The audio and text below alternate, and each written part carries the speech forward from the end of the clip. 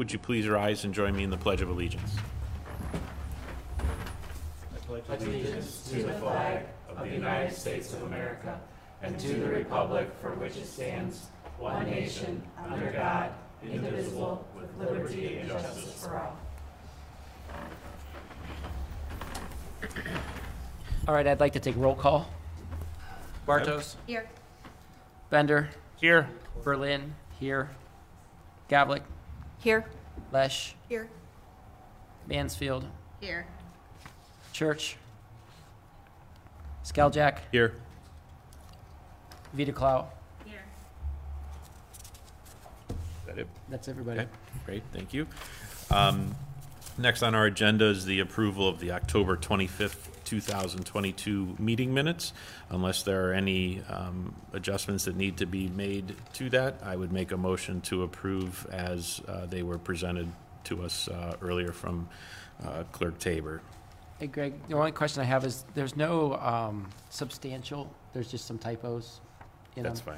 fine. We We can correct that. Yeah. Okay. So I Any- second the motion. Okay. Motion to approve by Skaljack, second by Berlin. Discussion. Roll call. Bartos? Yes. Bender? Yes. Berlin? Yes. Gavlik? Yes. Lesh? Yes. Mansfield? Yes. Church? Skaljack? Yes. Vita Clow? Yes.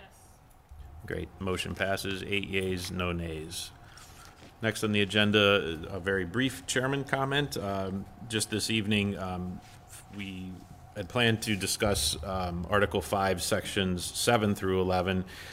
The Board of Zoning Appeals, which is Section 7, their chairperson was unable to make it this evening, but he did ask, he does want to present on our next meeting on November 29th, so we will push the BZA discussion to the November 29th. We'll just add that to the agenda along with Article 6 will be discussed that evening. And then the other sections we will, go through with as we've got planned on here, and we'll see what reports we get in discussion this evening. Next on the agenda is our discussions and interviews and presentations for Article 5, which is the administrative officers, departments, boards, and commissions, sections 7 through 11, but obviously this evening we'll be focusing on sections 8 through 11. So again, we're going to skip the Board of Zoning Appeals this evening. They will be here on the 29th, and we will move to Section 8, which is the Planning Commission. I don't see anyone from planning here. Laura, did you hear from anybody at planning? Okay, because nobody emailed me saying they would not be here, so I don't have anything from Planning Commission as far as that, but obviously our commission can discuss if you have any questions, comments as regards the Planning Commission section. The only thing that in my reading of it that might want to talk about is, and it's been discussed on other areas too, and will probably come up in some of these other boards and commissions, is a discussion on whether or not there should be a limit on how many terms a volunteer can be on any of these boards, and in particular starting with the Planning Commission. As you'll see, it's a 5-year term.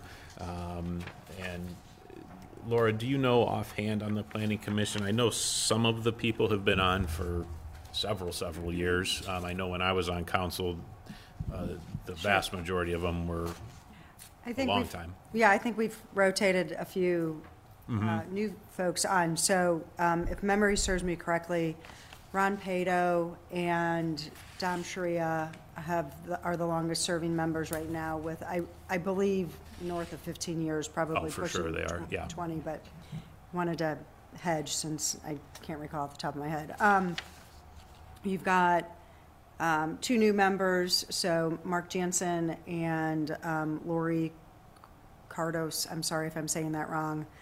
We just swore both of them in at the last Planning Commission meeting, and one replaced Mike Bansu, who was only on for a couple of years, who moved out of the community, unfortunately, and the other replaced Monica Barkowitz, who we brought on late last year, or earlier this year, and then we wound up hiring her. So, and Monica replaced Kirk Roman, who had been on for 20-some years.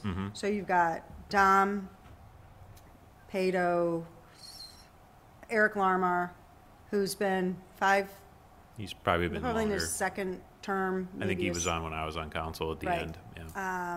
Who am I missing? I think. So Mark, you've got Lori? currently Yeah. you've got a couple that have been on probably at least 20 Right. years, and then Others that are newer. Somewhere in 5 between, plus yeah. year. 5 plus, yeah. A couple that are Okay. new, and one's like maybe second term. If I might, Mr. Chairman. yeah, just because add this is a comment. council Right. appointment, so If I might add a comment, I think that we've been served very well by folks on Planning Commission throughout the years of my involvement in City Council. And, the nice thing of having some folks that have been on from a longevity perspective who are still very engaged and extremely thoughtful in their commentary is that they can help look at the history and have some of the perspective of how we've been very methodical of developing different areas within the community, keeping the business district mostly at the south end, et cetera. So I think there's a benefit as long as you have someone who is engaged. And, maybe analogous to an election, we have the opportunity, to ask someone, or to choose to not put someone back on if they're not doing a good enough job when their term is up. And quite honestly, I'm sure if there was a problem and we needed to take an action sooner, we could figure out how to do that as well, too. So it's an extremely important board. They're all important, but planning is an extremely important board, and we've been very well served by the volunteers who have come forth to be part of that board. And the other thing that I would add on that for the commission to kind of understand, and while it's not there's not a quote unquote job description, so to speak, to be a member of the planning commission or any of these boards or commissions. The planning commission is typically we try and find people in the community who have as their work background, whether it be construction, engineering, design, architecture, that type of stuff. So obviously not everybody who serves on planning commission has that background, but certainly there are a couple and have been a couple over the years, and that is very, very beneficial. And I'm not suggesting that to put it in the charter, but what I mean is that if you have those kind of people, it may not be a good thing to have them kind of forced out, so to speak, by a term, because you may not have a lot of people to choose from that have that kind of a background. Again, I wanted to bring it up. It has been mentioned, from folks in the public and things in the past as far as, potentially limiting how long someone on any of these boards or commissions, but starting with planning commission, could be on it. Again, I'm not in favor of it one way or the other. I think it's served us great. Go ahead, Laura. Just for the commission's benefit, much like our discussion last week about the practices for hiring employees to the city, we have a pretty rigorous process for bringing folks onto all of our boards and commissions. So much like this commission, right, we collect resumes, we hold interviews, during my term as council vice president and now president, typically it was the president of council and the vice president of council or others if, schedules didn't permit. And we would go through resumes and amongst the team, including the mayor and potentially others, select the candidates that we felt were the best qualified based on their resumes, could bring the most to a committee.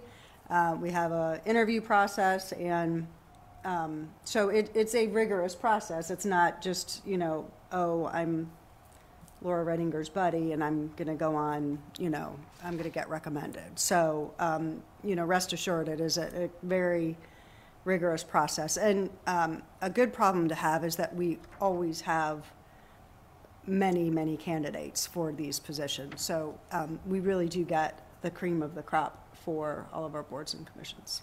Hey, Laura, quick question. So after somebody's term, 5-year term ends, do they go back into the pool with a handful of other candidates so that the council reviews all candidates at that time, or how does that work?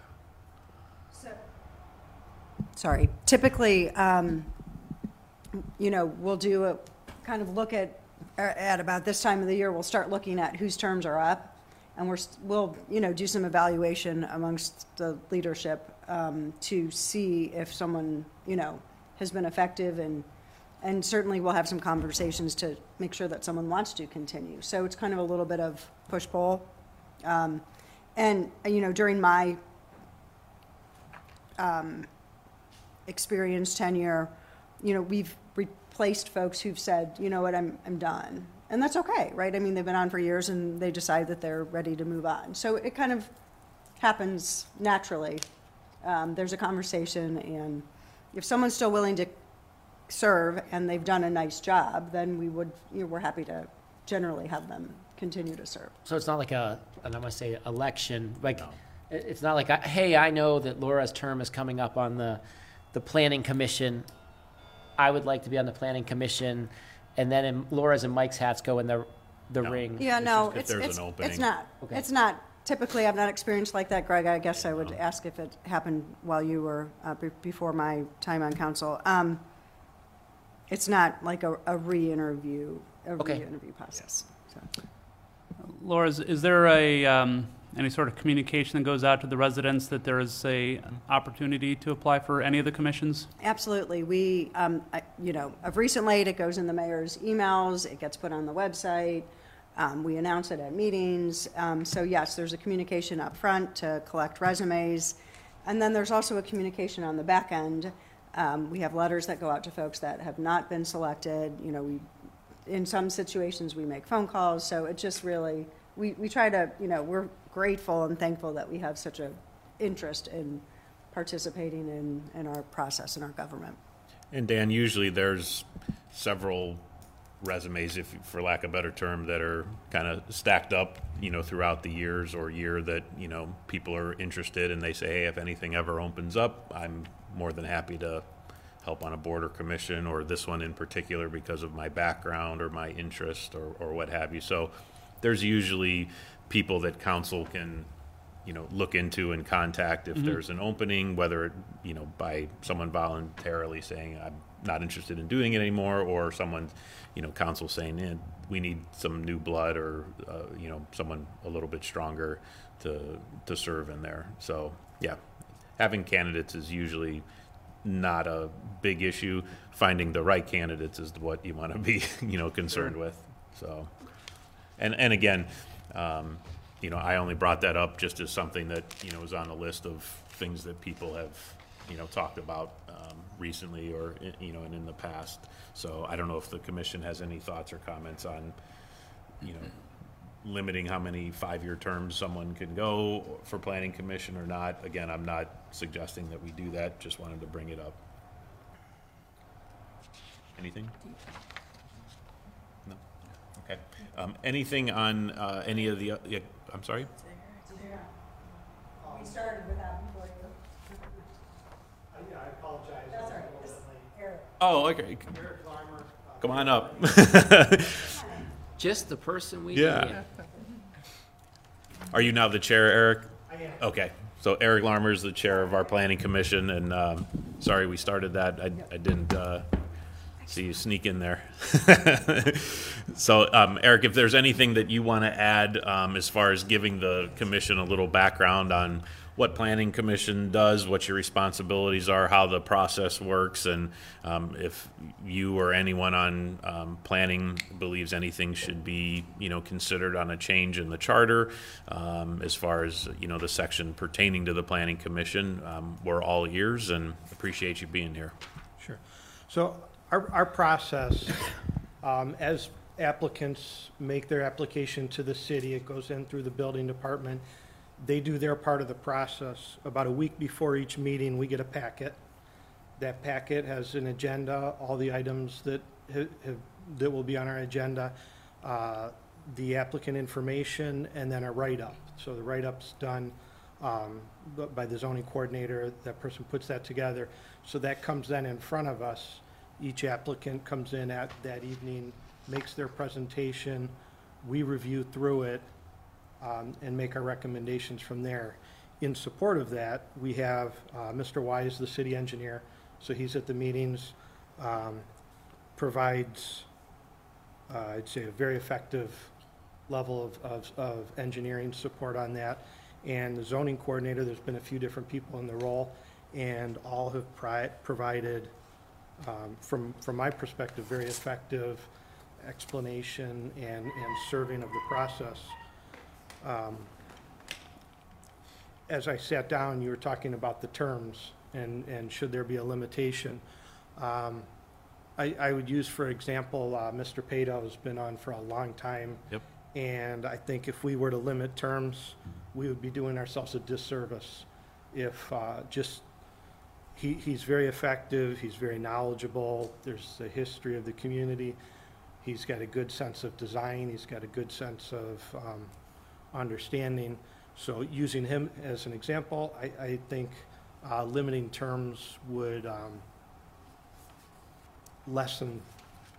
Now, that's also stating we don't know who would go in his place. Sure. But I think some of that information, we've had different people change over. I've been there for approximately, I'm not sure if I'll say about 10 years. So there's been some changeover. Different people have come in, different people have come out. I don't think that, let me rephrase, everybody that's been on the board has contributed effectively in some manner or another. Everybody's brought a different perspective. Everybody's brought different background, different approach, and different knowledge. So the vetting process, I'm not part of, but whoever's doing it, I think, is doing an effective job because we've had different people. So I'm an architect. Mr. Pato's an architect. We've had legal. We've had developer backgrounds, construction, lots of different perspectives that support what it is that we're overseeing. And I think everybody that's come in has provided effective leadership in their own said, we'll say, area of knowledge and expertise. Great, thank you. Is there anything that the Planning Commission would recommend to the commission here to, discuss further as far as anything that's in the charter that affects your commission? I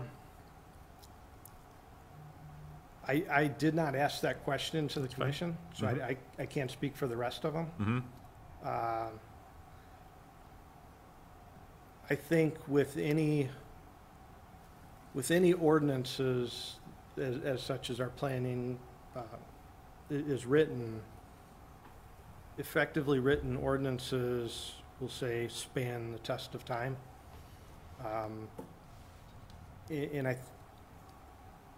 So then we walk that line of, do we revisit what we have, or is it written well? A couple of years ago, a group came in and wanted to revisit alternative energy sources, solar panels and such, and we went through a process with this group. And I bring that up only because that's just this one fragment of the ordinances. Are there other areas that could be investigated and looked at? They've been in place a long time. We've revisited certain things regarding signage, the solar panels, some things along that line. I can't identify a shortfall. So I'm not speaking to any specific item, but just wondering out loud a little bit, since that's what we're covering. Do we take portions of it to revisit, to look at what we're asking of applicants? Is it still written in a manner that, just the quality of presentations that can be done now? Do we update to look for things that are more appropriate in the times? Nobody's drawing in pencil or things anymore, but Right. also not wanting to leave people out that may not have the computerized sophistication. I guess I would say there might be value to going back and taking a look at some of the application requirements. And that's more through the building department, though, would that not be? Correct. Correct, through your, Yes. yeah, as far as opposed to anything with the charter. Can you, for the commission's sake, and either you or Laura or combined, explain sort of the process of when something goes to planning commission, whether planning commission, gives their sign off on it, gives their approval recommendation or their disapproval recommendation, how that works? Is there a binding authority from the planning commission? Does it have to go through council, so that we can understand that process? Because it is a little different between some of the boards and commissions, as we'll discuss in the future. Sure. So it comes in front of us. We put it up on the agenda. They make their presentation, they being the applicant. We'll discuss it in the realms if there's any interpretations within the ordinances. Is it appropriate for the place, location, or appropriate for what they're applying for? There are times where we'll make recommendations that somebody revise certain things and come back, or we'll make motion to approve for whatever it is that they're applying, preliminary or final approval. We are a recommending body, so our approval is not binding. We make an approval recommendation to council. So the council representative on the commission will then make that presentation to council that this is what the commission did, planning commission reviewed, this is their recommendation, and then council takes their action. So I'm not on the council part, but my understanding is they can either accept our recommendation or they can reject it and make their own or send it back to us. And perhaps you can speak more on that side of it. So I would concur. Laura, with can what- you use the mic a little bit? Yeah. Sorry. Yeah, so city council takes the recommendations from planning commission and votes on them as an affirmative or a negative. And I can't recall something that came to us that was recommended by planning commission that we didn't vote on. So I think before it gets to council, there's a lot of back and forth between planning commission and applicants, to get it right, so that when it is recommended to council, there's generally, there's a high probability of approval. Now, it's certainly, hopefully we don't see some, discourse between the two organizations, but it's a very close interaction. And again, given the process, some of the complex projects, it takes, multiple 6 months worth of visits to the planning commission to get something where they're at the point of recommending. And, some stuff it's one meeting and there's, not a lot of discussion. So complexity of a project certainly dictates a more in-depth process and more interaction and give and take. Certainly quite a few of the projects that we have going on now are quite a bit of interaction and months worth of work. Is that the same for rejection as well? Or does it stop, does it ever get to council if the planning commission says no? No, if it Okay. doesn't get recommended by the planning commission, then it stops. So there are occasions where folks can't come to an agreement, or the council is, the recommendations or the recommendation dated changes to an applicant are not something that an applicant is willing to go forward with, so then they might just not move forward or withdraw. So. What about if the applicant, do they have options, for lack of a better term? Let's say there's a zoning, they want to change a zoning, okay? And planning commission says, no, we don't agree with that. We're not recommending that to council. The applicant, they have options, is that correct? It doesn't just die there. They can take it on themselves, and Dave, maybe you can answer that if they don't know, but an applicant can put something on the ballot without planning commission approval. Is that not correct? Correct. It's called an initiative petition. Okay. And they can petition the residents, and if they obtain a certain percentage of residents who are voters signatures, it'll go on the ballot. Okay. So an applicant, they do have an option that does not require filing a lawsuit, to, that they can try and go out on their own. And usually that does not pass, but they do have that option. Then. Yes. Okay, I just wanted to clarify that. Okay. Does anybody else have any questions for Planning Commission? Anyone? Mike, go ahead. I just have a question about the master plan. It's referenced in the charter, and it's been talked about in the city previously, but I was just wondering, is the master plan something that's scheduled to be updated like the charter?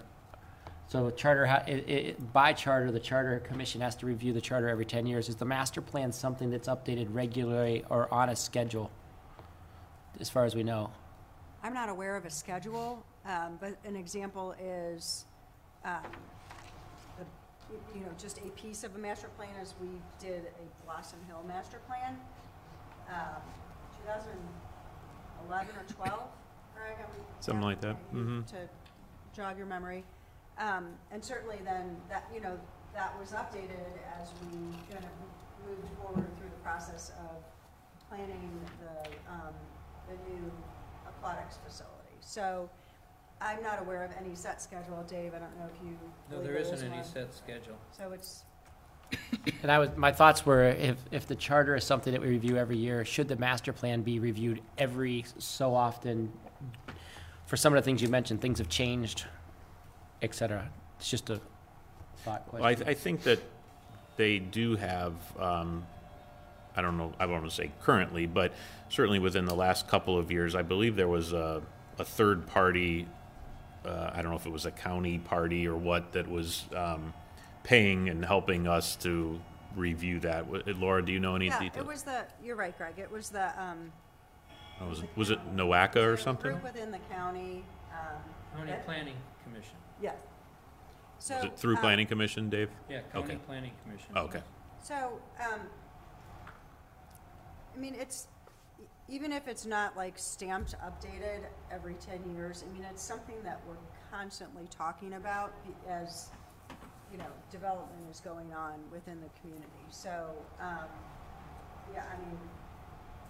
Yeah, the master plan is basically being discussed anytime the Planning Commission is meeting and talking about any type of a development or construction or change in zoning. And again, those things have to be, any change of zoning got to be voted on, Correct. by the people. But, that's kind of where that starts the discussion. If Planning Commission and or council or the administration is starting to see, hey, we're getting a lot of requests or things are changing with, home offices or the types of business that people are going into, and we don't really have the proper zoning in place to attract that or to allow our folks to do that, then let's, bring that up and get that discussed, get that ball rolling with the Planning Commission to then have them look at it, make some recommendations, and kind of go from there. Yeah, and to go along with that, I was just wondering, does the master plan sit underneath planning and zoning like the charter sits under the operations of the city? So does it carry the same weight as far as the Planning Commission follows the guidelines of the master plan so that it's not opinionated or anything like that? There's a foundation underneath the Planning Commission, just like the charter sits underneath the city. No, the Planning Commission is just a guideline. The true authority in planning starts with Mr. Larmer's commission. The Planning Commission actually is the, planning experts of the community. Okay. And anytime I am involved in a lawsuit filed by a disgruntled applicant, the Planning Commission, the council is the final approval, but the Planning Commission is usually, and their discussion and their decisions is usually the basis of what the court looks at. Courts understand that councils are political in nature and don't have they have the expertise in their area, but Mr. Larmer and his commission really are the planners of the city. and they can they can follow the guidelines, but if they get a development that they think betters the city and is different from the guidelines, they can go forward on that. So, It's really their discretion as they proceed. And if you knew the members on the planning commission that have been there, as Mr. Larmer has, they're invaluable when it comes to any litigation, because they are the ones who I will call are in the planning trenches for the city. You've got engineers, architects, people that do this for a living, and they understand the process, and they understand construction, and they understand development. And I'm actually pleased to say I'm very rarely requested to go there. They're so good. Unless there's a scrape or dispute coming their way, and then I will attend, and it's been very rare. But even when I don't attend, when we do have the very few lawsuits that we've had, Mr. Larmer and members of his committee have been invaluable to me as to explain their rationale for their decisions and their recommendations. Mr. Larmer, could you just explain for the commission, like when a proposal comes in and it meets 90% of the zoning codes or the building codes, but there's some things that don't quite fit, you can give a variance to it, correct? Correct. So can you explain that process so that the commission members understand that? I guess there's a couple avenues. There's things that fall within our commission. Correct. And I'll use, for example, solar panels. I brought that up earlier. So our ordinance says they can't be on the front face of the house. We can't approve that deviation if, let's say it's a funny road and the house faces somewhere where nobody else sees it. We can approve that, even though the ordinance says it can't be on the front. Sure. There are other items that then require that they go to the zoning board of appeals. Right. So it's items that would fall outside of our realm, that would go to the board of appeals. They can get the zoning variance through them. But the items that fall within our range, as long as I've been part of the commission, we've made, and even long before I was chairman, we've always made a very strong effort to communicate with the applicants of what it is that we're looking for. So even when they come in, they say, we want A, we'd like to see something more towards B. We've always either come to common ground to something that we'll approve, or people have chosen to withdraw. In all the years that I have been on it, I can only think of one that we went all the way through and just voted no. And I think that's a testament of the people that have been on the commission and the ability to communicate what it is that is appropriate for our community, and getting people to come to that common ground, and getting people to adapt what they want with what we want, and get to something that's agreeable to all parties. So when that's possible, we've done that. Okay. Great, thank you. Any other questions, comments for Planning Commission? Anyone? Nothing? Okay, thank you, Eric. Thank you for your time and your information. Appreciate it. Okay. Okay, great, thank you. And please let the Planning Commission know if any of them have anything in particular. This process is still ongoing. They can, either come to a meeting or send us an email or whatever they want, and we'll look into stuff for them.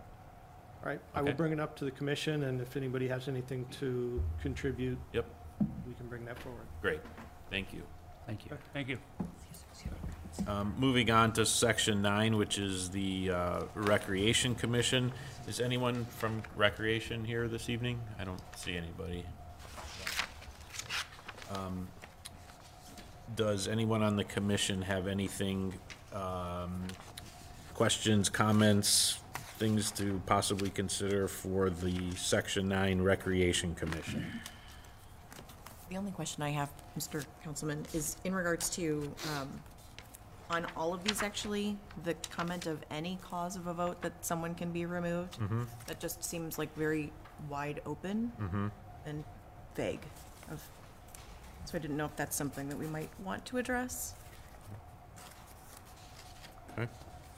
I'll note that down. So that's the any clause for removal? Yep. Okay. The only thing that I kind of saw in here was following up on that, on the removal.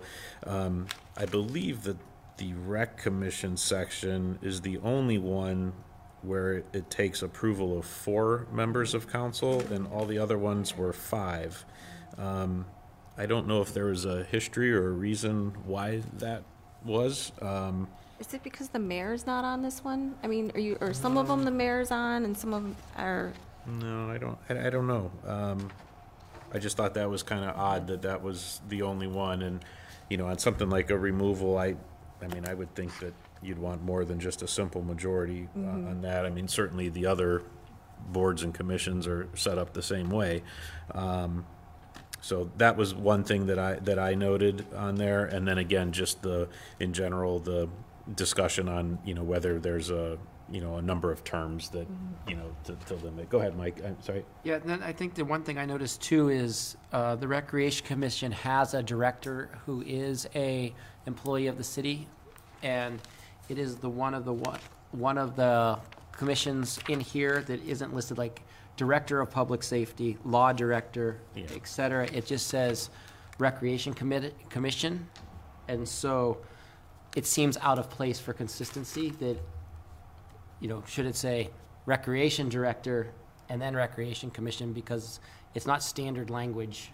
I think that the history on that, and we could ask the mayor, or maybe, I don't know if Mr. Matty knows the answer, but I think that the history on that, the reason that you have those particular department heads listed is those are the things that they were felt are absolutely needed to run the city, whereas recreation, human services, maybe not As much. mandatory as much, so to speak. I mean, obviously they're very important, and we can't imagine a city without that. But fire, police, safety, service, the mayor, the council. I mean, those are and law director. Not to minimize you, Dave. Obviously, I did not forget about you.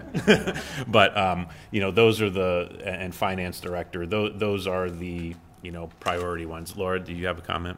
Well, so the mayor sits on zoning, planning, he attends, when available, recreation, human services, what am I forgetting? Which isn't, civil service, mayor's on. I mean, so I think was your point, Mike, that A consistent, the same level of yeah, like from the city? the same well, I know this charter's been around a long time, right? But for consistency, as it gets updated, just to be consistent in layout, form, and just the difference between the director of finance versus the director of recreation. Are they peers in the city?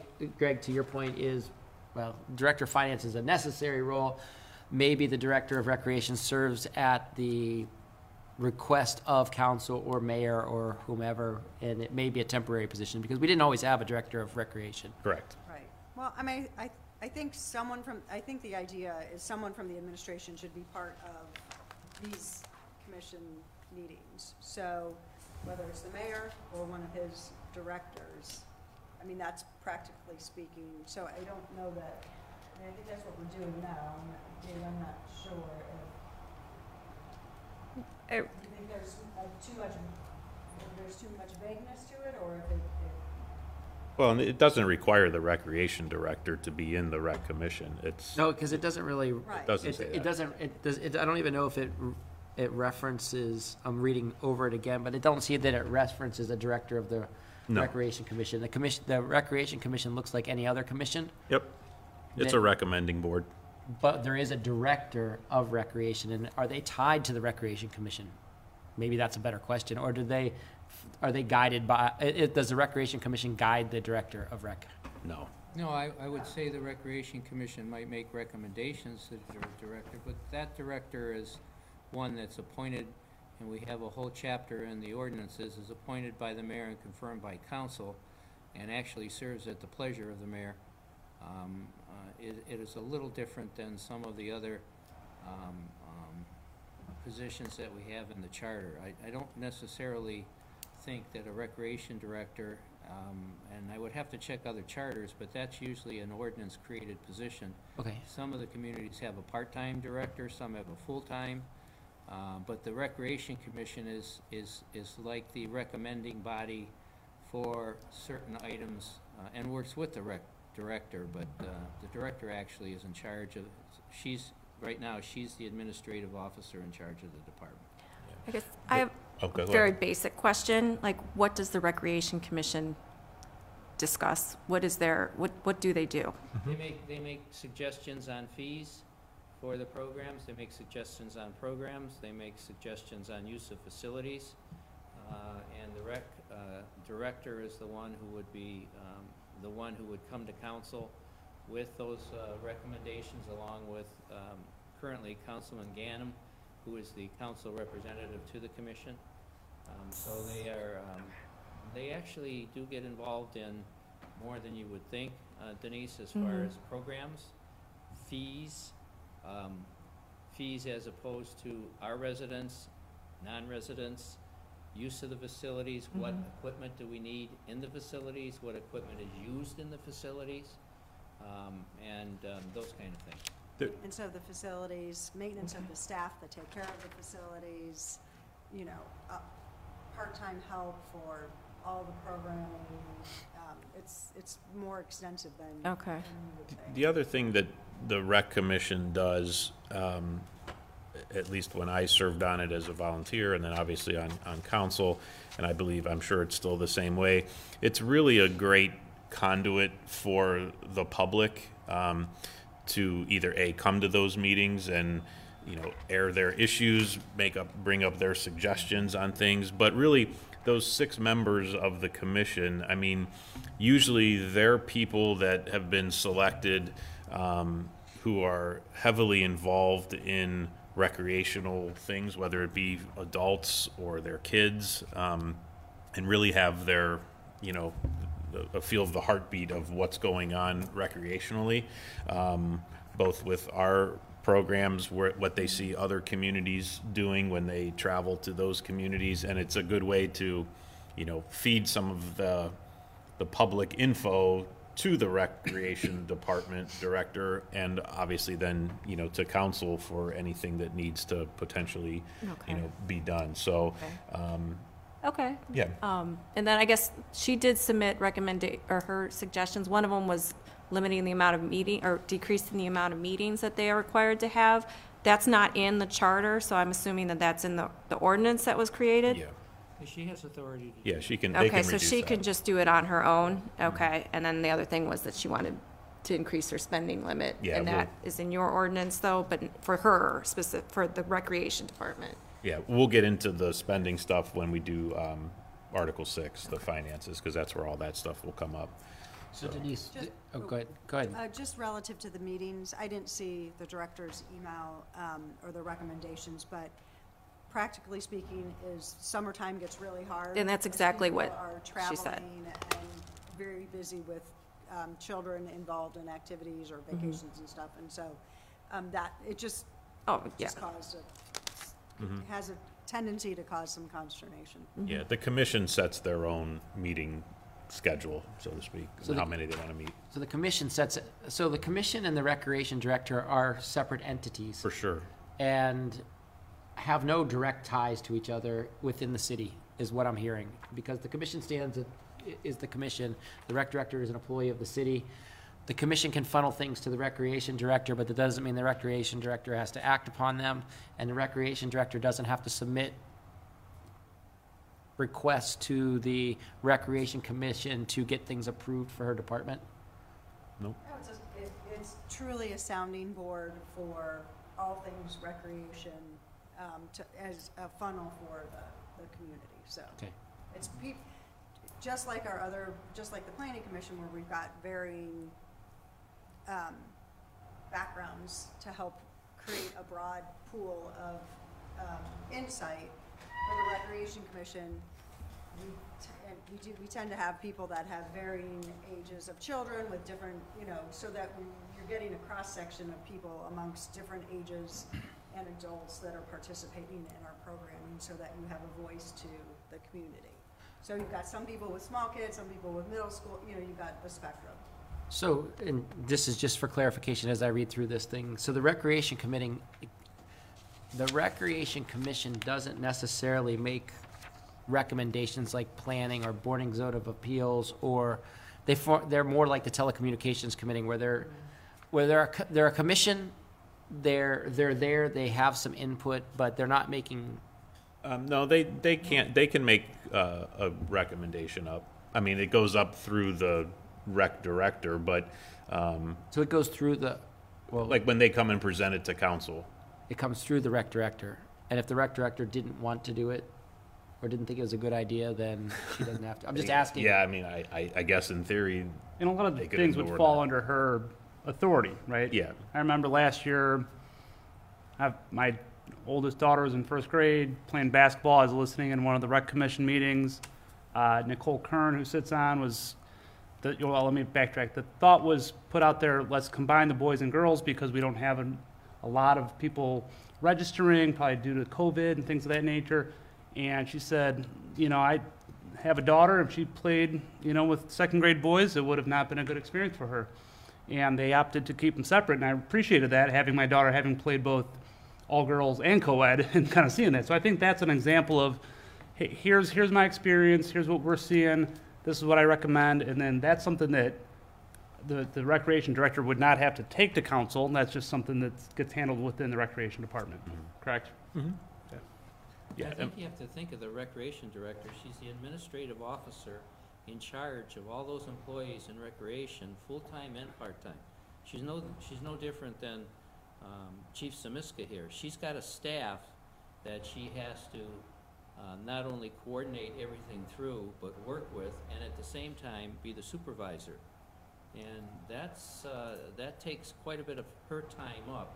If the Rec Commission has other suggestions, at least as far as programs, et cetera, she has the final say because she also has to have the staff to do those programs appropriately.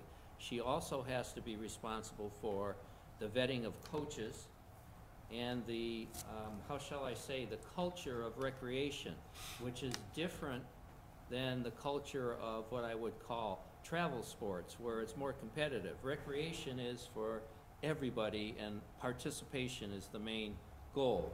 So that commission can help her with that, but her duties have to function tunnel vision on my staff. Do I have this person or that person? Is this person performing? Is that person not? Because she's responsible to coming to council for her budget and the people that she needs full-time, and that's probably the one department that we have more part-time than anybody, any other division. And of course, in today's world, lifeguards are hard to find. We do have the facilities, but you have to have the staff to be able to run the facilities. So whether it be baseball, basketball, swimming, or whatever, her hands are really into that part of it. And programming is, as you said, Daniel, sometimes programming comes from a source because of their own family experience. And our recreation director is not only very open to listening, but she's only been here a short time, but she's a pretty good administrator. And when she suggests something to council, she has to have the money, the staff, and explain the program. And it's council's call whether they want to go down that road or not. And it's a working relationship that they have with the commission. Yeah. And that's where the rec commission would come in. If she said, hey, I'm thinking of, starting XYZ program, what's the commission feel on it? Yeah, it sounds good, or I've never heard of that, or I don't know that would be successful. And so when she comes to council with those types of, ideas, or comes to the mayor with those ideas, she can say, well, the rec commission supports it, so on and so forth. So it's just it's another sounding board. The rec commission has no binding authority with any decision that they make. They're truly just a recommending body. Okay. And a sounding board. Yeah, and the only reason I asked a bunch of these questions because it's not explained. The relationship is not explained in the charter. Yeah. And or I don't know if it's aware in the city. Just to, no, not to continue, but it's a meaningful role within the, the position is a meaningful role. I just pulled out my budget book from for 2022, and, the total expenditures for the recreation department are approaching $3 million. So it's a meaningful, Right. P&L segment of the community.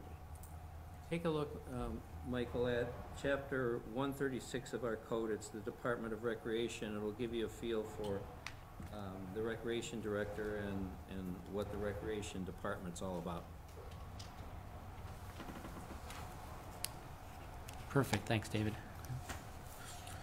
Okay, so in recreation, I'm listing here as things, the any cause as a potential topic to discuss, and that's something that can be on all of them, correct? And then the number of members of council to approve the removal from 4 to 5. Are there any other items or any other questions regarding the Recreation Commission? Okay, great, thank you. Section 10 then is the Civil Service Commission. I don't know that anyone from the actual commission, is anyone here from that? No.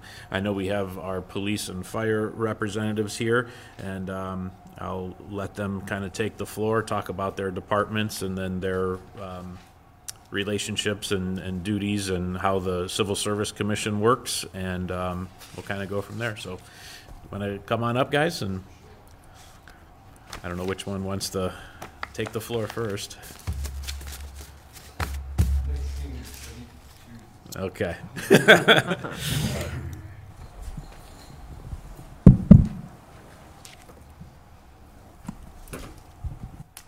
evening, everyone. Good evening. How's everyone doing? My name is Stan Karinik, and I'm with the Chief of Police with the Brecksville Police Department, and I just want to thank you all for allowing me to present to you. Thank you. I just went down the 5 questions that were asked, so I'll just go over the organizational structure of our department real quick. The safety director is the ultimate authority over the police department, and then under him is the chief of police, and the chief is responsible for day-to-day operations of the department. Underneath the police chief are 2 lieutenants. We have an operations lieutenant and an administrative lieutenant. Operations lieutenant is in charge of our patrol division, investigative division, and our juvenile division. The patrol division consists of 4 platoons, 1 sergeant and 4 patrol officers per platoon. The K-9 unit is also under the patrol division. We do 12-hour shifts, so we need 4 shifts or platoons to satisfy that schedule. Under the investigative division is our detective bureau. Currently we have 2 detectives assigned to the detective bureau. They'll take investigations that require further follow-up, or that are, the crime is a little bit more serious and that the road officers couldn't handle, or they could handle it, but they just don't have the time because they have to provide law enforcement service to the citizens. Juvenile division consists of 2 SRO, school resource officers. 1 is currently at the new elementary school, and 1 is at the middle school in Broadview Heights. We entered into an MOU with the school district to provide an SRO at the school. They are funding a portion of his salary to allow him to be there. Our administrative lieutenant, he wears many hats, and he's going to be retiring here pretty soon, so it's going to be tough to replace him. But he is in charge of our records division. We currently have 2 records clerks. They satisfy records requests, handling and filing case files and things of that nature. When people come in to go to tow release, they release the vehicle or the tow to them. He's also in charge of our jail. Our jail is a temporary holding facility, but we still have to meet certain standards with the state, and he's responsible that we meet those standards. He's also in charge of our community engagement. Our community engagement, we don't have any full-time officers. We have 2 officers that have a collateral duty. One is a SRO, the other one is a platoon sergeant. But they handle like requests for training. We do ALICE training, active shooter training. We do coffee with a cop, things of that nature. They'll handle that, coordinate that. They don't necessarily always participate in it, but they make sure that people are there to participate in it. He's also, the administrative lieutenant is also in charge. He's a liaison to our CVD dispatch, our dispatch agency that we use. So he works with them day to day for issues, you know, complaints or things that we could improve our service. So he does a good job there. And he's also part of our Professional Standards Bureau.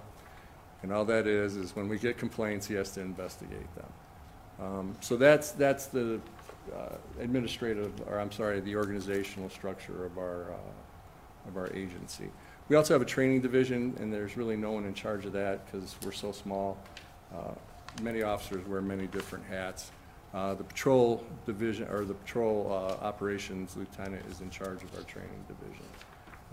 But we all pitch in and help with that. As far as working well with other departments, I could sit here for hours and tell you how we work well together. I know the fire department, we respond to calls with them, assist them with squad calls if they need it. We're there at fires. We'll help them stage equipment before they get their full implement there, just to help them out. We'll help them with scene security, traffic control. When we get a bad accident on the interstate or the roadway, they'll come out with their engine and block the road for us and protect the scene. So we work hand in hand with them. They provide our CPR, AED, and first aid training. We provide some training for if they have a combative patient, you know, how to do some soft control techniques to make sure that the patient doesn't injure themselves worse, and our department are safe as well. Service department, we work well with them. If they need some traffic control, they usually have their own, but if they have a big project, they'll ask us to assist, and we will. If we have like a natural disaster or power outage, we'll ask them to assist, and they'll bring out temporary traffic control devices. We work very well with them. I know I personally will reach out to Ron Weidig or Matt Thomas and ask them for some help on an issue that we have. It's not necessarily a service department responsibility, but they've never said no, and they always help us out, and they help us solve problems. So it's a good combination. Human Services, they provide services to our residents, and sometimes that resident won't answer the phone or answer the door. They'll ask us to go out and make a welfare check. So we assist them that way. And there's other times when we come upon a resident or even a non-resident who might be having a mental health crisis or a medical issue that it's not an imminent or immediate, where they're in immediate danger, but they could use some resources. We'll make some referrals to Steve and his staff, and they'll point us in the right direction or get the help that the person needs. So, Recreation Department. We have helped them out with a few things that weren't necessarily law enforcement related, but they asked for our assistance, so we'd go over there and we would help them solve the problem. And they help us out because we host training. The department is beautiful, and we have that nice training room, but it is limited in size. If we have a large training event, we ask them for their venue, and they're excellent. The hospitality they show us is great. Room set up, we got hot coffee. It's really good. I'm trying to think of any other departments that I have written down here. I'm sorry, I prepared some answers. I just want to make sure I touch on all of them. Building department. Many times we get neighbor disputes, and it's usually over a property line or someone's cutting down a tree on a property line. We'll reach out to them and say, hey, could you help us out here? And they'll give us the proper help. They also have problems where sometimes a person might not get that permit and they become a little irate, so we'll come on over and they'll help them out. So we work well, and Scott helps. I go to Scott on a bunch of things, and he provides assistance and guidance. So the only commission that we really work with is the Civil Service Commission, and we work with them with some frequency. I know historically, and with this current Civil Service Commission, it's been a very seamless and good process, and they've really helped us to establish eligibility lists and get us the tests and stuff that we need to ensure that we're hiring the best people for the positions that are open. They also help us with our promotional process in getting the tests and interviews that we need, and we're promoting the best people. So we work really well with them. The only, as far as the other questions, none of our duties overlap or anything like that. I would say that what we do and our abilities, we use our abilities to come together and solve the problems, but they don't overlap. They enhance each other. All right. Just want to make sure I apologize. We do believe our department's effective. Yes. I could come up with all kinds of crime statistics and stuff that we've had, but we do believe that it is effective.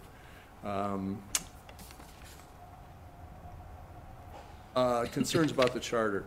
The only thing with the Civil Service Commission is we're going to request that they consider establishing a lateral transfer program.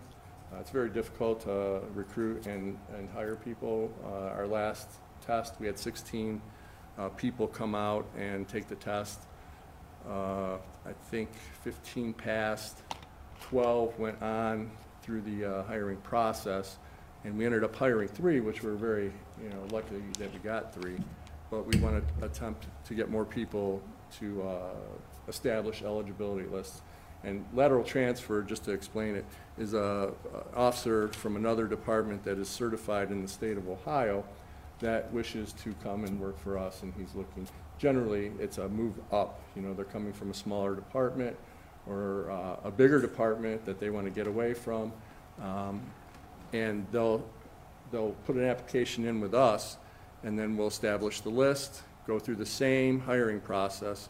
We'll still do our polygraphs, psychological tests, and background checks and things of that nature. But it also gives us an opportunity to contact their supervisors and the people that they worked with in their previous department or their current department to get a feel for what they're doing. So it's a good program. We're hoping. I don't think it rises to the level of a charter amendment. It's just them establishing new rules to establish the eligibility list. And the only charter, and it's Article 6, Section 4, is increasing the limits that doesn't need council approval. And I know that it's a necessity to have legislative oversight when you're dealing with spending city funds. But the problem is that the cost of items, the cost of equipment, the cost of training have gone up, and our limits and our process has not risen in a commensurate manner. So I think that it would be great if we could raise those limits. It would help us streamline the process. My suggestion, and I don't want to speak for any other department head or commission chairperson, but if we could raise it to about $6,000 to $10,000 specifically for the police department, that would allow us to make the purchases for day-to-day equipment that we could use, and we wouldn't have to bring before council. Chief, can you explain, for the commission benefit, just kind of walk us through, as if we're all totally new to civil service, how this works, how the civil service is helping find the candidates? You mentioned the testing and all the things that go into it, and it may be the same for the fire department, but I'll let him speak on it as well. But just kind of walk us through that process of how it happens, start to finish as best you can. Okay, as best I can. Yeah. When we determine a need to hire a new officer, we will go to the mayor and ask him, and go to council to make sure that we can do it with the budget and everything. But once we determine the need, we'll go to civil service and ask them to commission a test. And we usually use, what's her name? Ramsey, thank you. Ramsey, she's done our police tests for over 20 years. Unfortunately, she passed away, but I believe her company is still going to be working. So we asked them to establish a test. That company has been providing police entrance exams for a long time, so they are accepted, and they can defend the applicability of their test to the police profession. So we'll contract her to come up with a test. Civil Service Commission will advertise the test. There are certain rules that they have to do to advertise it, but in today's job market, I don't know if you all would agree, but it's very difficult to get people in, so we have to go out and recruit, and we have to market it and advertise even more than what's listed in civil service. But they will market and advertise the test. They will establish an application process. They also establish the eligibility requirements that are needed for the entry-level patrol officer. All that's published, it's put in the advertisement, and the city also publishes it.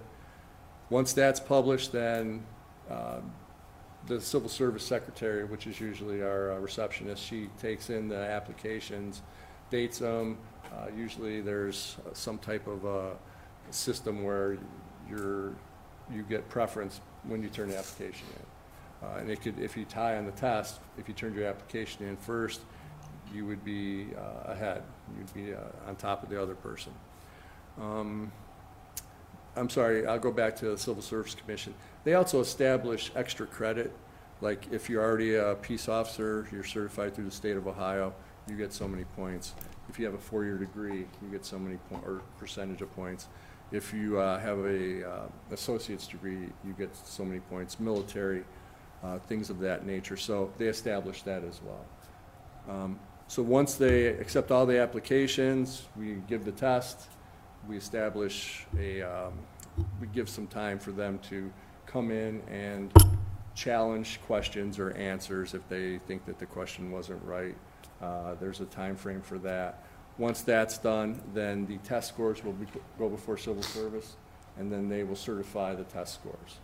After that, then we can begin the process, and that includes polygraph, psychological testing, and interviews, panel interviews. They approve the polygraph, they approve the psychological test, and they, they contract, or they give the mayor and council the authority to get into a contract with the companies that provide those tests. After that's done, we get the funding, we send them out and schedule them for the tests. Once the polygraphs come back and the psychologicals come back, then we'll come back before civil service, and then we'll certify the list. And if there's some issues where someone didn't pass a polygraph, or you can't really pass or fail, but if they didn't do well in the polygraph or they didn't do well in the psychological, we will present that to civil service, asking them, we do not want to pursue hiring this person, and then they can make a determination and vote whether they, stay on the list or not. Chief, real quick, when you say establish a list, so for the commission to understand, how many people are they looking, or is there a maximum or a minimum that has to be on a list as you guys are then looking to hire somebody? There's no maximum that can take the list, but to establish an eligibility list, we have a 1 in 10 rule. So 10, we have to have 10 certified applicants on the list in order to select one. Now, we can go under 10, and the Civil Service Commission can authorize that to hire someone, but our general rule is 1 in 10. Promotions are a little different, that's 1 in 3. But yes, they have to establish at least 10 people. And then if we need more than one hire, then they would just establish the next person up. And that's how, it wouldn't be like if we're gonna hire 2, we have to establish 20. We would have to establish an 11-person list. Thank you. And understand that while he has a list that's established, these candidates are also taking these tests in other communities.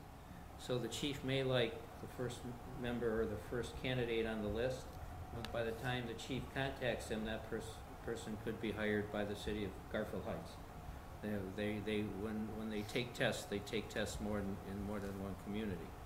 The problem that we currently have, and it's just a matter of our current society, is we used to get 100 to 125 candidates routinely for a police entrance exam. When the chief says he had 16 at the last, that's a lot of candidates. Wow. And the chief's being proactive, and so is the mayor, and so is the police union, with asking that we consider lateral transfers, because there's plenty of police officers in this area that wish to transfer from where they are, and the benefit is they do have to, the detriment is they don't know our culture and the chief's culture as far as what he's looking for a Brecksville policeman, but that can be learned. But they are already trained, and somebody else has already paid for that training, including the initial training done at the patrol. What is School, it? the What do they academy. call it, Chief? The academy? The academy. Yeah, if we get somebody on the list that the chief and the mayor agree is the best candidate, if that person's not trained, we have to pay for the training for them to go to the academy, and then when they come back, if they do get certification, the chief has to train them with what's called our FTO, our field officer training program, so that they understand what they are to do in Brecksville, what the chief expects and the mayor expects as safety director of our officers. So this lateral transfer that the chief and the mayor have requested that the commission consider is an invaluable tool. Sometimes it does cost us more money, because if I get a police officer out of the city of Cleveland who has been trained and been in the city for 3 years and is trained in a special area, that person may already have more vacation than our starting police officers. So sometimes to accept the lateral transfer, you have to make an exception on one of our benefits to get that person to come here. The chief's fortunate, though, that Brecksville is a very desired city for police officers to transfer to, because not only of our reputation of safety, but the way that the chief and his predecessors have run the department. And that plays into it. So this is a difficult area that the chief has, because, to be honest with you, no one wants to be a police officer in today's world. It is probably the most difficult, and we all have certain difficulties in our professional and our daily jobs. Nothing is more difficult than being a police officer out on that street in today's world. No doubt about it. Mr. Matty, is there anything, as I look through this, is there anything in the charter that would prevent us from lateral transfer hiring now? No, you need to have consensus from the police union and the Civil Service Commission, because they have to give the chief some directive as to what rules he should follow. They're really the experts in that area. The chief can explain what his situation is, but they have to buy into that arena, because if not, we're just going to get, like the chief said, 1 to 10 coming to us, and a lateral won't be included in that. They have to adopt their rules to make that work. And that can be done through the rules of the Civil Service Commission. And that's what you're working on now, correct, Yes. Chief? Yes. And Chief, so on the list, like there's 10 on the list, are you mandated that you have to start at the top, or can you pick any of those 10 to go after? We're mandated to go through the list and test each one with Okay. both polygraph and psychological and interview. I don't know if the interview's mandated, but it's necessary. But we have to start at the top and go Okay. down. We're not mandated to hire one. Gotcha. We can hire 10 if we wanted to, the number 10 candidate. Gotcha. We just hired 3. 2 were Cleveland police officers, and 1 was a part-time officer in Reminderville. And they're working out very well right now. Good.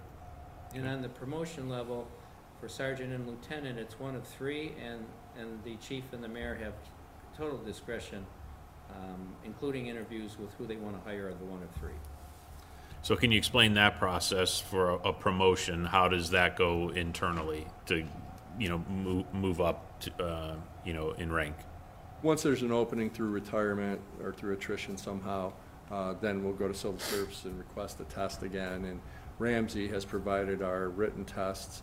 We could also do an assessment, where the officers, we hire a company to come in and they're put through different professional type things that they might encounter as a sergeant or a lieutenant or the chief. And then they'll be graded on that by people that are experts in that field, that are rank officers, and that have nothing to do with the city of Brecksville. So it's totally not anonymous, but they have no connection or relationship.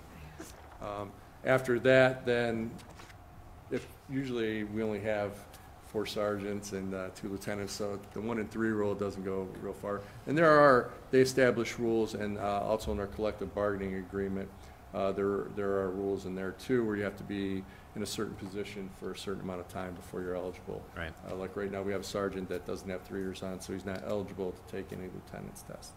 But once they have the test or whatever measure that we want to use, it could be an assessment or something like that, then they're ranked 1 through however many took the test.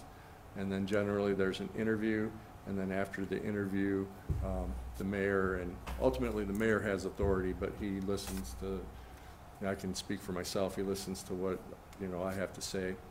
And then the lieutenants are also involved in sergeants' promotions, but after that, then we'll recommend this is who we think should be promoted. Civil service will listen to what we have to say, and then they'll vote on it. And generally, they follow, they take our recommendations. And then that person is promoted. So besides being police trained, those sergeants and lieutenants who are in charge of shifts and in charge of the force, they have to be trained, or the chief and the mayor as safety director have to have a comfort level that they can supervise other policemen. Just like the fire chief and his staff need to supervise, there's always somebody in charge of a shift. That sounds kind of easy, but if you get a situation that hits the police desk and they have a situation of somebody fleeing after they've committed a felony, decisions have to be made, and you read about it all the time in the paper, about chasing that individual, trying to apprehend that individual, and the safety of everyone around that individual who's fleeing. So these spur-of-the-moment decisions are probably the hardest for the chief, for the officers. No, chief, as far as they have to make a decision in seconds as to what to tell their people to do, and that takes a certain type of individual to be able to do that. And that's what these assessments, as the chief said, they run them through examples and see what they would do or what their response is. That's because when they get into that position, they may never face it for 20 years, but they may face it for the first week that they're in that position. And they have to be able to not only keep the public safe, but keep themselves safe and everybody else around them. And it's a difficult decision sometimes, and it's always questioned. It's always questioned, because if something happens, they've done something wrong, or no matter what they do, they have to have belief in what they're doing. And they're directing some of their other officers, which is a difficult thing to do when you put some of your other officers in danger. And we've had very good luck in that area, Chief, and we've had very good luck with who has been the supervisors, and it's because of the program that the chief and the mayor and the Civil Service Commission put in place. Great. Thank you, Chief. Appreciate it. Does anybody have any questions for Chief of Police? Okay. Chief of Fire. All right. Your Thank show. you. Your show now. Thank you very much. Thanks for allowing me the opportunity to come before the commission. My name is Nick Zamiska. I'm your fire chief here in the city of Brecksville. I've been with the city for just over 20 years and the chief for 5. We operate a career department, meaning that we are a 24-hour operation, 365 days a year. We are staffed with 3 shifts, an A shift, B shift, C shift, and each of those has a supervisor. And that supervisor has the rank of lieutenant. The lieutenant oversees the daily frontline decision-making, like was just talked about earlier with the police department. Comparable to a sergeant, they're out in the field, they're running on EMS calls, fire calls. We provide not only fire protection for the city, but also emergency medical services. About 85% of what we do is actually EMS response in the community. But we also do a lot of technical rescue with the park system. Especially during COVID, we saw a huge rise in the park usage of the park system. We had a lot of rescues that took place. One of the neat things that we belong to in our area through the Southwest Council of Governments, there's 19 communities that all pay into special operations teams. So on the police side of it, it's SEB, and that's SWAT, tactical medics, that type of thing. On our end, it's rope rescue, hazardous materials response, water rescue, those types of things. So it's very expensive to run those teams, and no individual city can really reasonably afford that, so we all contribute together for those high-risk, low-frequency calls. But we have a combination of full-time and part-time staff. There's 5 firefighters on duty at all times in the city. When a full-timer is off, a part-timer supplements the staffing for that shift. We work really well with our neighbors through mutual aid. So your average fire scene, we just had a fire Sunday, and there were about 20 firefighters on the scene. So we work with the neighbors around us to assist, and we provide what's called mutual aid for them and vice versa. So it works very well, and we work through protocols and medical direction as well. So on the EMS end, obviously that's the big part in terms of run call volume that we do. So we operate under the direction of a medical director, and that medical director is Dr. Roars through Metro Health. And they authorize the medications we can give in the field, the procedures that we do, the training that we do, the continuing education that we receive. They provide the guidance for all of that. So we operate, like I said, under the direction of the safety director. We, just like the police department, work through civil service when there's a vacancy for the fire department, as well, not only entry level, but as well as promotionals. The promotional exams, they are a little different. We also have the 1 in 3 rule, like the police department. The civil service exam is a general knowledge test. The promotional exams, we pick our standard operating procedure, our protocols. We choose supervisor-based books.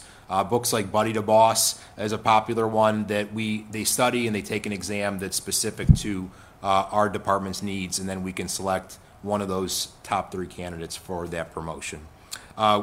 We have a lot of equipment that we have to maintain. We work with a lot of departments in the city. The chief mentioned several that we work really well together with our police department when we're fortunate that they do come to our incidents. We work a lot with the service department and other departments during emergencies that are related to natural disasters. So a lot of times, bigger communities might have an emergency management division. We work together with all of our departments, police, fire, service, with the mayor, safety director. When there's a big incident like a storm, we provide alerts. We provide testing like the Code Red system you might be familiar with. Maintenance of the tornado sirens, the service department helps with that. So we kind of take that emergency management side as well as the fire and EMS side of things.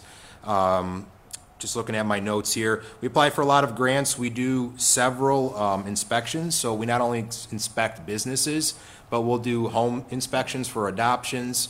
We'll do event inspections to make sure, their exits are open, fire extinguishers are good and operating. So we spend a lot of time out in the field. For example, today we were at Marathon on the south end of town doing training with their emergency response team. Tomorrow we'll be at Human Services for their senior wellness fair. So we take a lot of our time doing outreach programs. Ice Cream Social was a recent one that we did as well with the community. We have a Firefighters Association. The Firefighters Association is a nonprofit 501c3, and the funding from that association goes towards high school scholarships, safety town programs, stickers, fire helmets, fire prevention material. And finally, we do a lot of training. We are required by the state of Ohio, Division of EMS, to do 96 hours of continuing education every 3 years, and then we do 48 hours of fire training that we're required to in that 3-year cycle as well, just to keep up on all the different changes that are out there.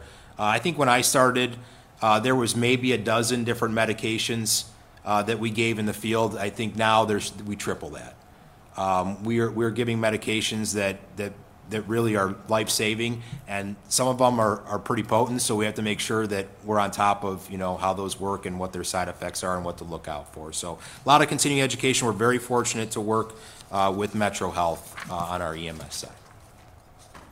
When you're looking to hire, are you also the 1 in 10 like the police? Yeah, exactly. So the same exact process. Thank you. One of the things that we do sometimes, civil service will go out and see, they'll interview companies like Ramsey. There's some others that have been in the past. Ramsey has been the one most recently over the years that has been selected as a testing company, but it's the same exact process. Okay. Do either of you have any issues or comments towards the actual charter under the Civil Service Commission that you think need to be addressed at all? Nothing? I do not. Okay. I Chief? think it works well in my experience. Okay. Does anybody on the commission have any questions for Fire Chief Zamiska or any comments relating to the Civil Service Commission section here, section 10? Hey, Chief, related to Article 6, Section 4, this was something that was addressed by a few other department heads, the $3,000 expenditure limit. Some folks have said it's okay, some would like that increased. Can you opine, give us your thoughts on what may work well for the fire department? Yeah, I concur that with what the chief said, police chief said. You know, cost of everything has gone up, and seeing, you know, somewhat of an increase. I don't have a dollar amount that comes to mind. Maybe somewhere in the vicinity of, you know, 5,000, something like that, 7,500, a little more than what we have now. I think would be beneficial to making things more streamlined, in terms of getting things ordered more quickly. Okay, thank you. Thank you. And real quick question, what type of things? Meaning, you know, what would, by raising the limit, what would help you? Like, on what types of purchases would? Yeah, that's a good question. So, for example, if a vehicle has a maintenance issue, Okay. that we could send out right now, our vehicles, we're fortunate to have a really good fleet and backup apparatus. But for instance, there's a lot of cases where I've seen we're in that $3,000 range, right around $3,000, maybe a little more, where we can just get that approved right away, let the selected vendor know that we're good to go, move on to get that apparatus fixed. So vehicle maintenance is a big one for, speaking for our department, when it comes to council approvals. So that's an example that came to mind. Thank you, that's very helpful. There's some things in the law enforcement end that are sole source providers. So it's not like you can't, like tasers, I'll take that as an example. You can't go out for bid. There's only one company that makes them, and we utilize them as a tool.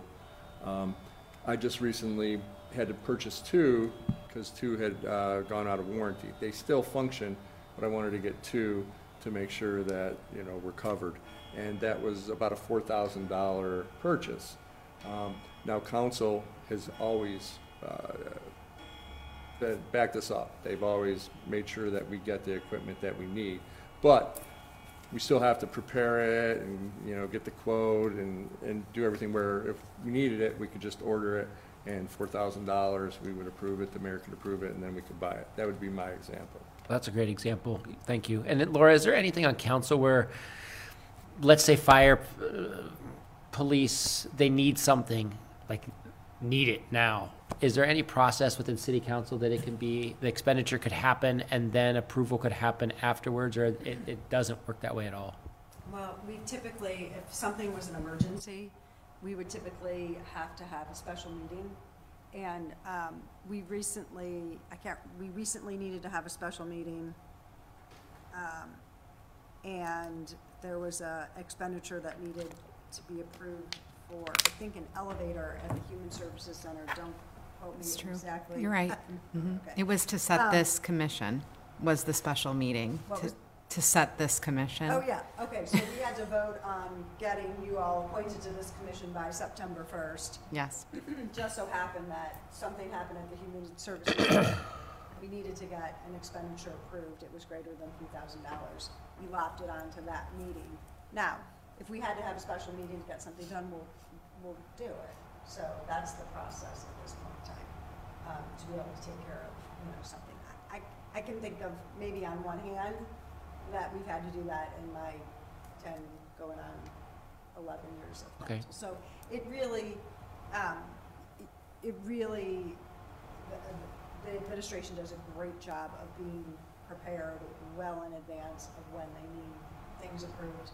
There are occasions where we have to have that. Yeah, and I was thinking more of, hey, transmission goes out on on your pumper truck or something like that, and all of a sudden it could take a week to get approval. We're fortunate. We have triple redundancy in our ambulance and fire trucks, where we can typically wait the 2 to 3 weeks between a meeting. So we're fortunate in that aspect. Okay, thank you. We did have an occasion where 2 cars were involved in an accident and they were out, and I think another one had a engine problem. We weren't in that emergency mode, but we were getting close. Right. When we were cruising, and we would have been, hey, but that's close to what you were saying. Right, mine is not the ordinary, right, but the exceptional. Right. And in the exceptional, like, in some ways, it'd be better to be able to make the expenditure a little quicker if it was truly the exceptional. Any other comments or questions from the commission on this section? Just thank you both. Yeah, Keep no, it thank safe. you, guys. Appreciate all your information. It was very helpful. Thank you for letting us present. Okay, great. And then, hearing nothing else on section 10, the last section in Article 5 is section 11, which is the residence qualifications. As you'll see, or as you know, all of these boards and commissions, in order to serve on them, you have to be a resident for not less than 2 years prior to the commencement of your term. I think and I know we've talked about this and we'll continue to talk about resident stuff as respects mayor, council. My opinion on this one would be I wouldn't suggest making any changes to that because the boards and commissions traditionally have been a great way for people who perhaps have an interest in the future in running for an elected position, to get involved in something with the city to see how things work, meet and learn some of the the people involved in the city, work with the public in these boards and commissions, and having it at 2 years for those positions I think makes sense because then they can serve for a couple of years before they decide to run for office. In fact, I'd be willing to bet the vast majority of council members currently and in the past probably started in some sort of aspect of a volunteer on one of these boards and commissions. It used to be the joke that the rec commission was the route to council because I think about 6 or 7 folks came through there over the last, 30 years or so. But again, that would be my opinion on that as opposed to the elected positions that, we may discuss, here as we go after we get through everything. Does anybody have comments, questions on section 11? Just more of a comment. I mean, we talked about some of these commissions having people that have been on for 15, 20 years, and it would be a shame to ask them to leave and so forth. And I agree with you, Chairman, that 2 years is probably a good way to get people involved. I just hope, like any organization, for-profit, non-profit, always be thinking about succession planning, right? So, if we're looking at the planning commission and everyone on the planning commission is 65 years old, maybe it's time we start to look to bring in some younger residents that can kind of work with them for a while, have that tribal knowledge transfer, if you will, and, continue on. So just more of a comment for Laura and whoever wants to listen to me. So, Yeah, I think council typically does a pretty good job with that. They, as new council members come on, they typically have, people that they know in the community, a different sect of the community that, may have people who've expressed interest.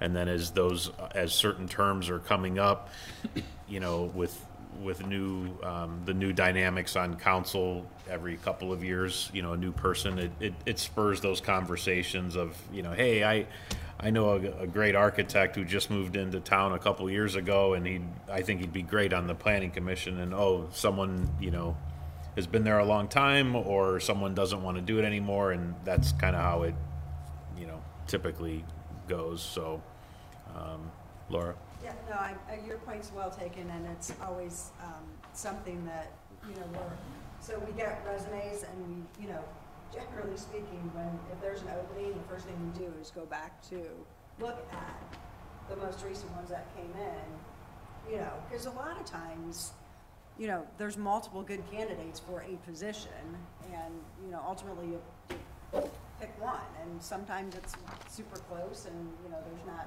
any, so we keep that, ongoing list, but it's, you know, it's no different than, you know, the chief knowing what his, you know, who's coming up for retirement in the next 1, 2, 3, however many years you go out, because you're constantly thinking about that, and we try to also look at that for boards and commissions and not get surprised. Now, someone moved, right? Mike Vance, who unfortunately just recently left, bought a house outside of the community, so we had to replace his spot. That was, you know, that was unexpected, so, but we try to stay on top of it. I have a question. Has there ever been discussion about adding like an advisor or a consultant to a committee for those that have been a member, you know, a voting member for 10, 15, 20 years, to move into that type of position and then to free up a voting member for maybe a more novice person to join the commission or committee? Has that ever been More like proposed? so like a training, like someone who would be more of an Like a advisor. mentor, Yeah. advisor, consultant to a commission or committee? I'm not aware that that's Okay. happened.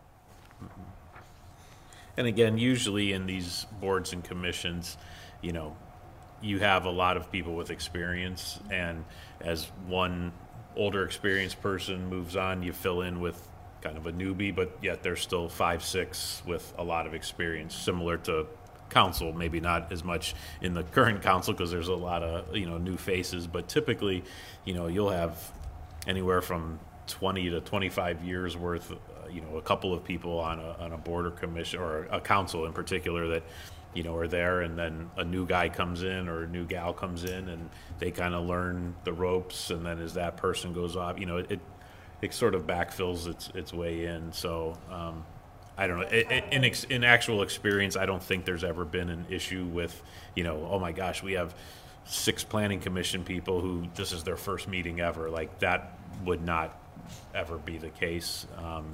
And I think that, yeah.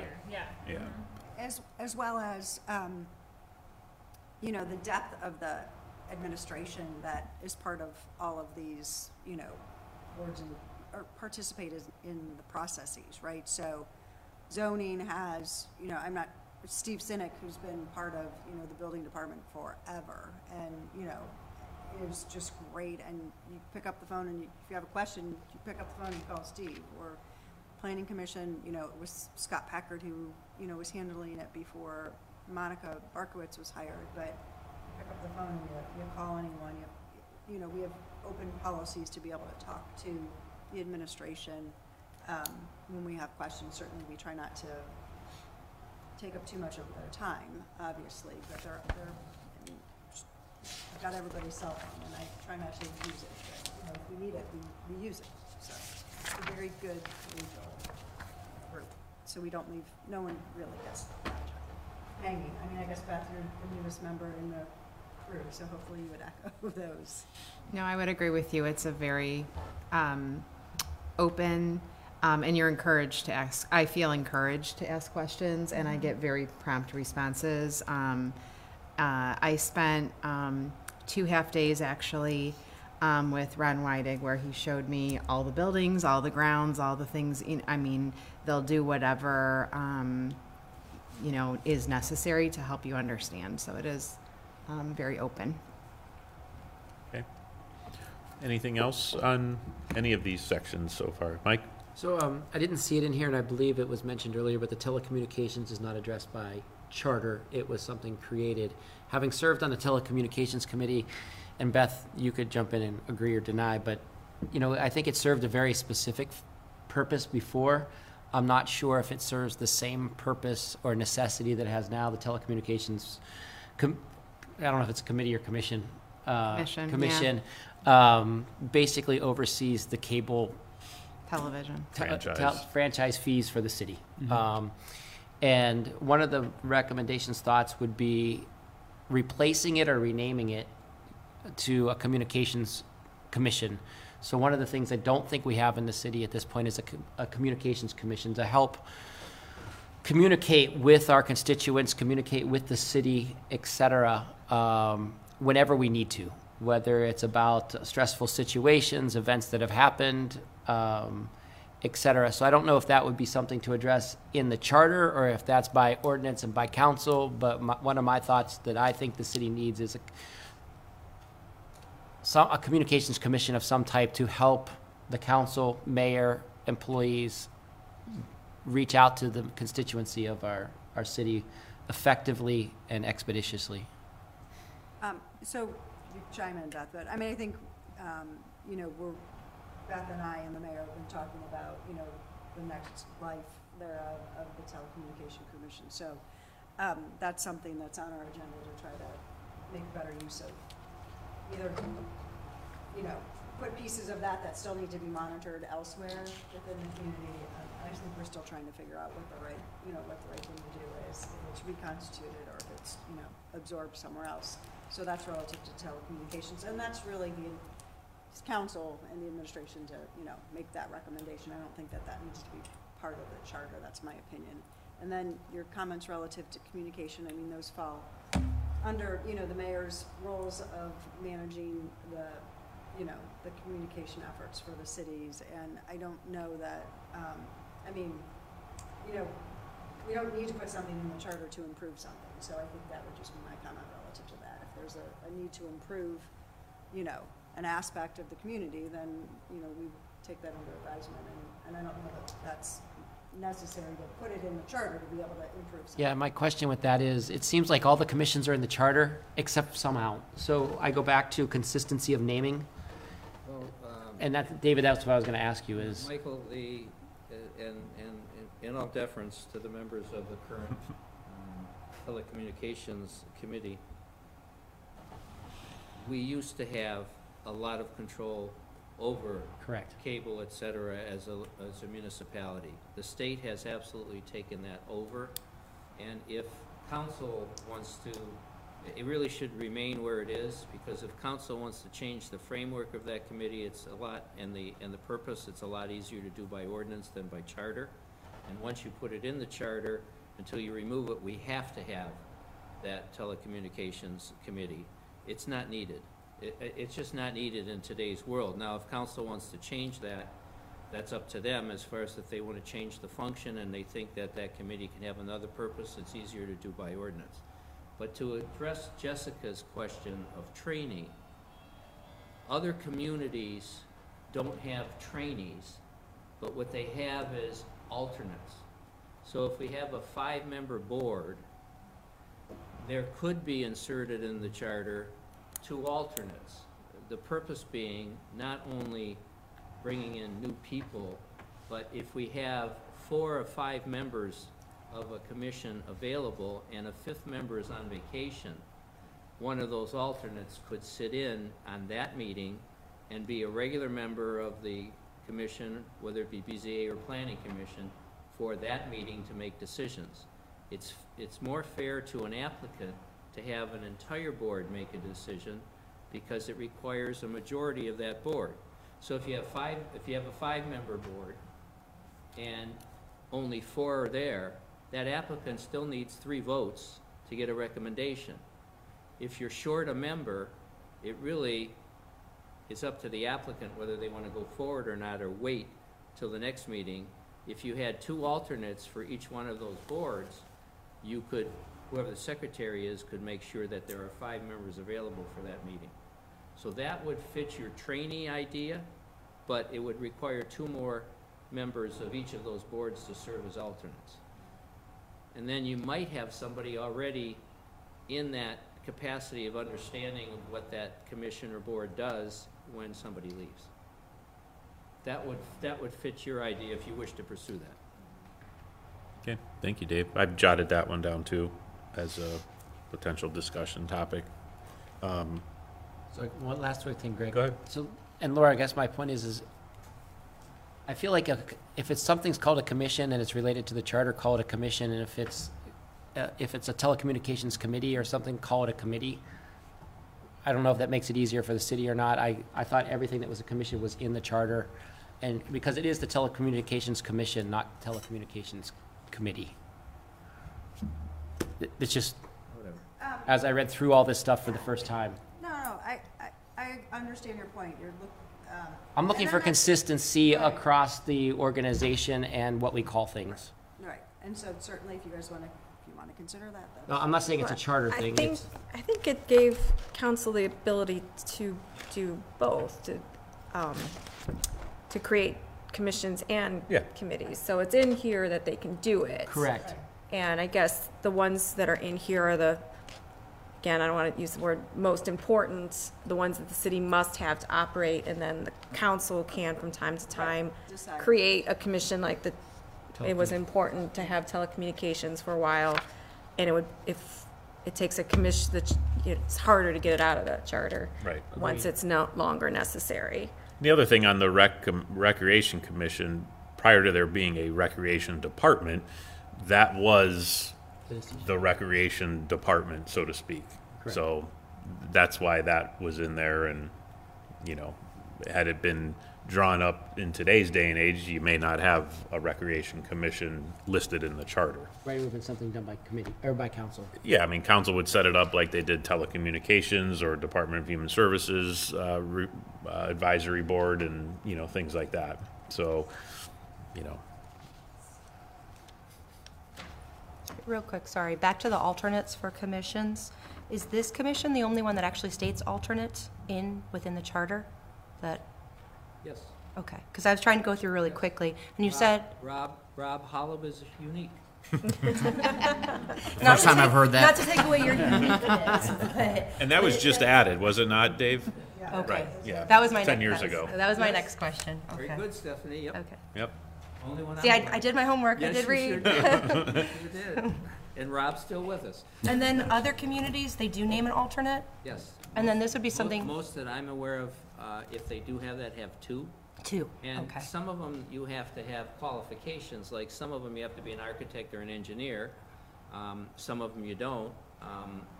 So you have to consider that. Okay. But it does work well, so that the full commission on that evening, when somebody needs a decision, they have the right to the, to the entire board or commission to vote.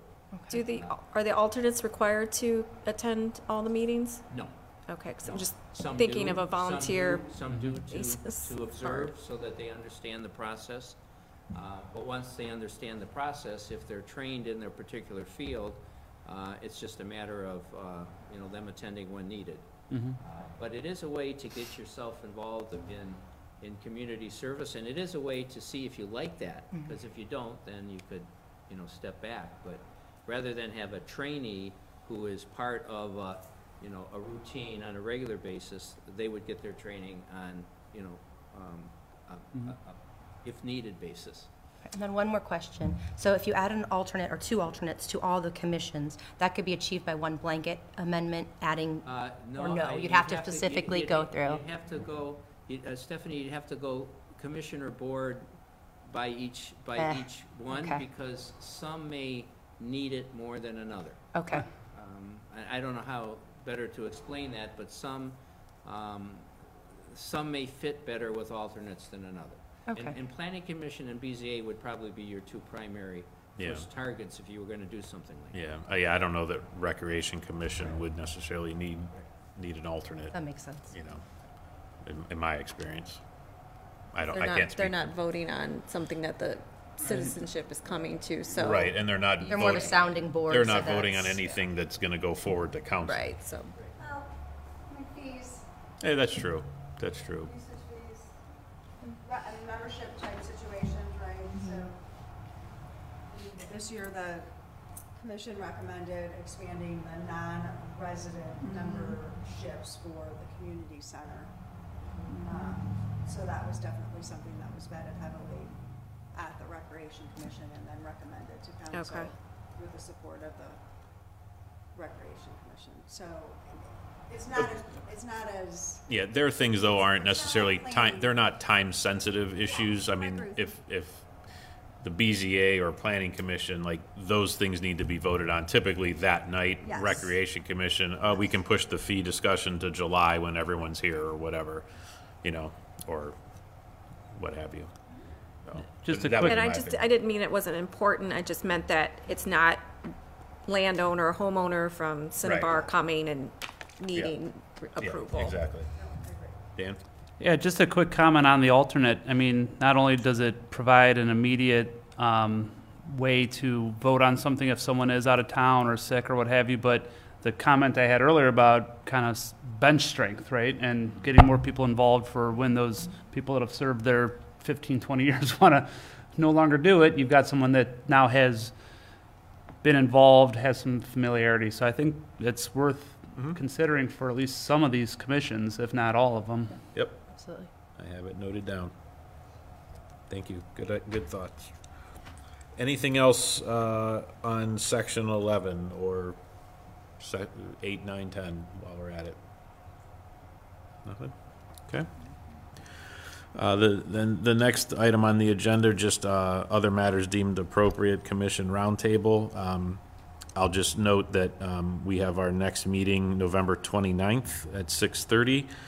That will be on the agenda will be the discussion for the Board of Zoning Appeals, which will wrap up Article 5, and then we'll be discussing Article 6, and the purchasing director will be here for that. And she is also, I think everyone has a copy. If not, you'll have it prior to the next meeting, a copy of her notes that she put together as far as the finances and things like that are concerned, and as respects her department. Are there any other matters that are appropriate or commission roundtable that anybody needs to talk about here before we get ready to move on? Okay. Mr. Chairman? Yes, Mr. Matty.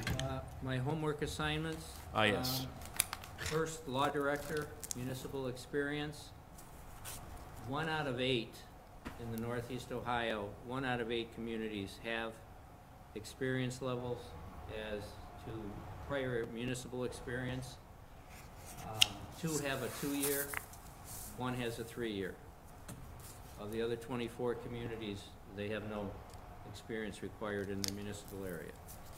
In the area of virtual meetings, the only community that has implemented virtual meetings is the City of Independence.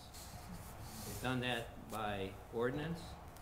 They've done that for their council, and they've left it up to their boards and commissions if they wish to do that. So there's only one community going forward with virtual meetings as of this point in time.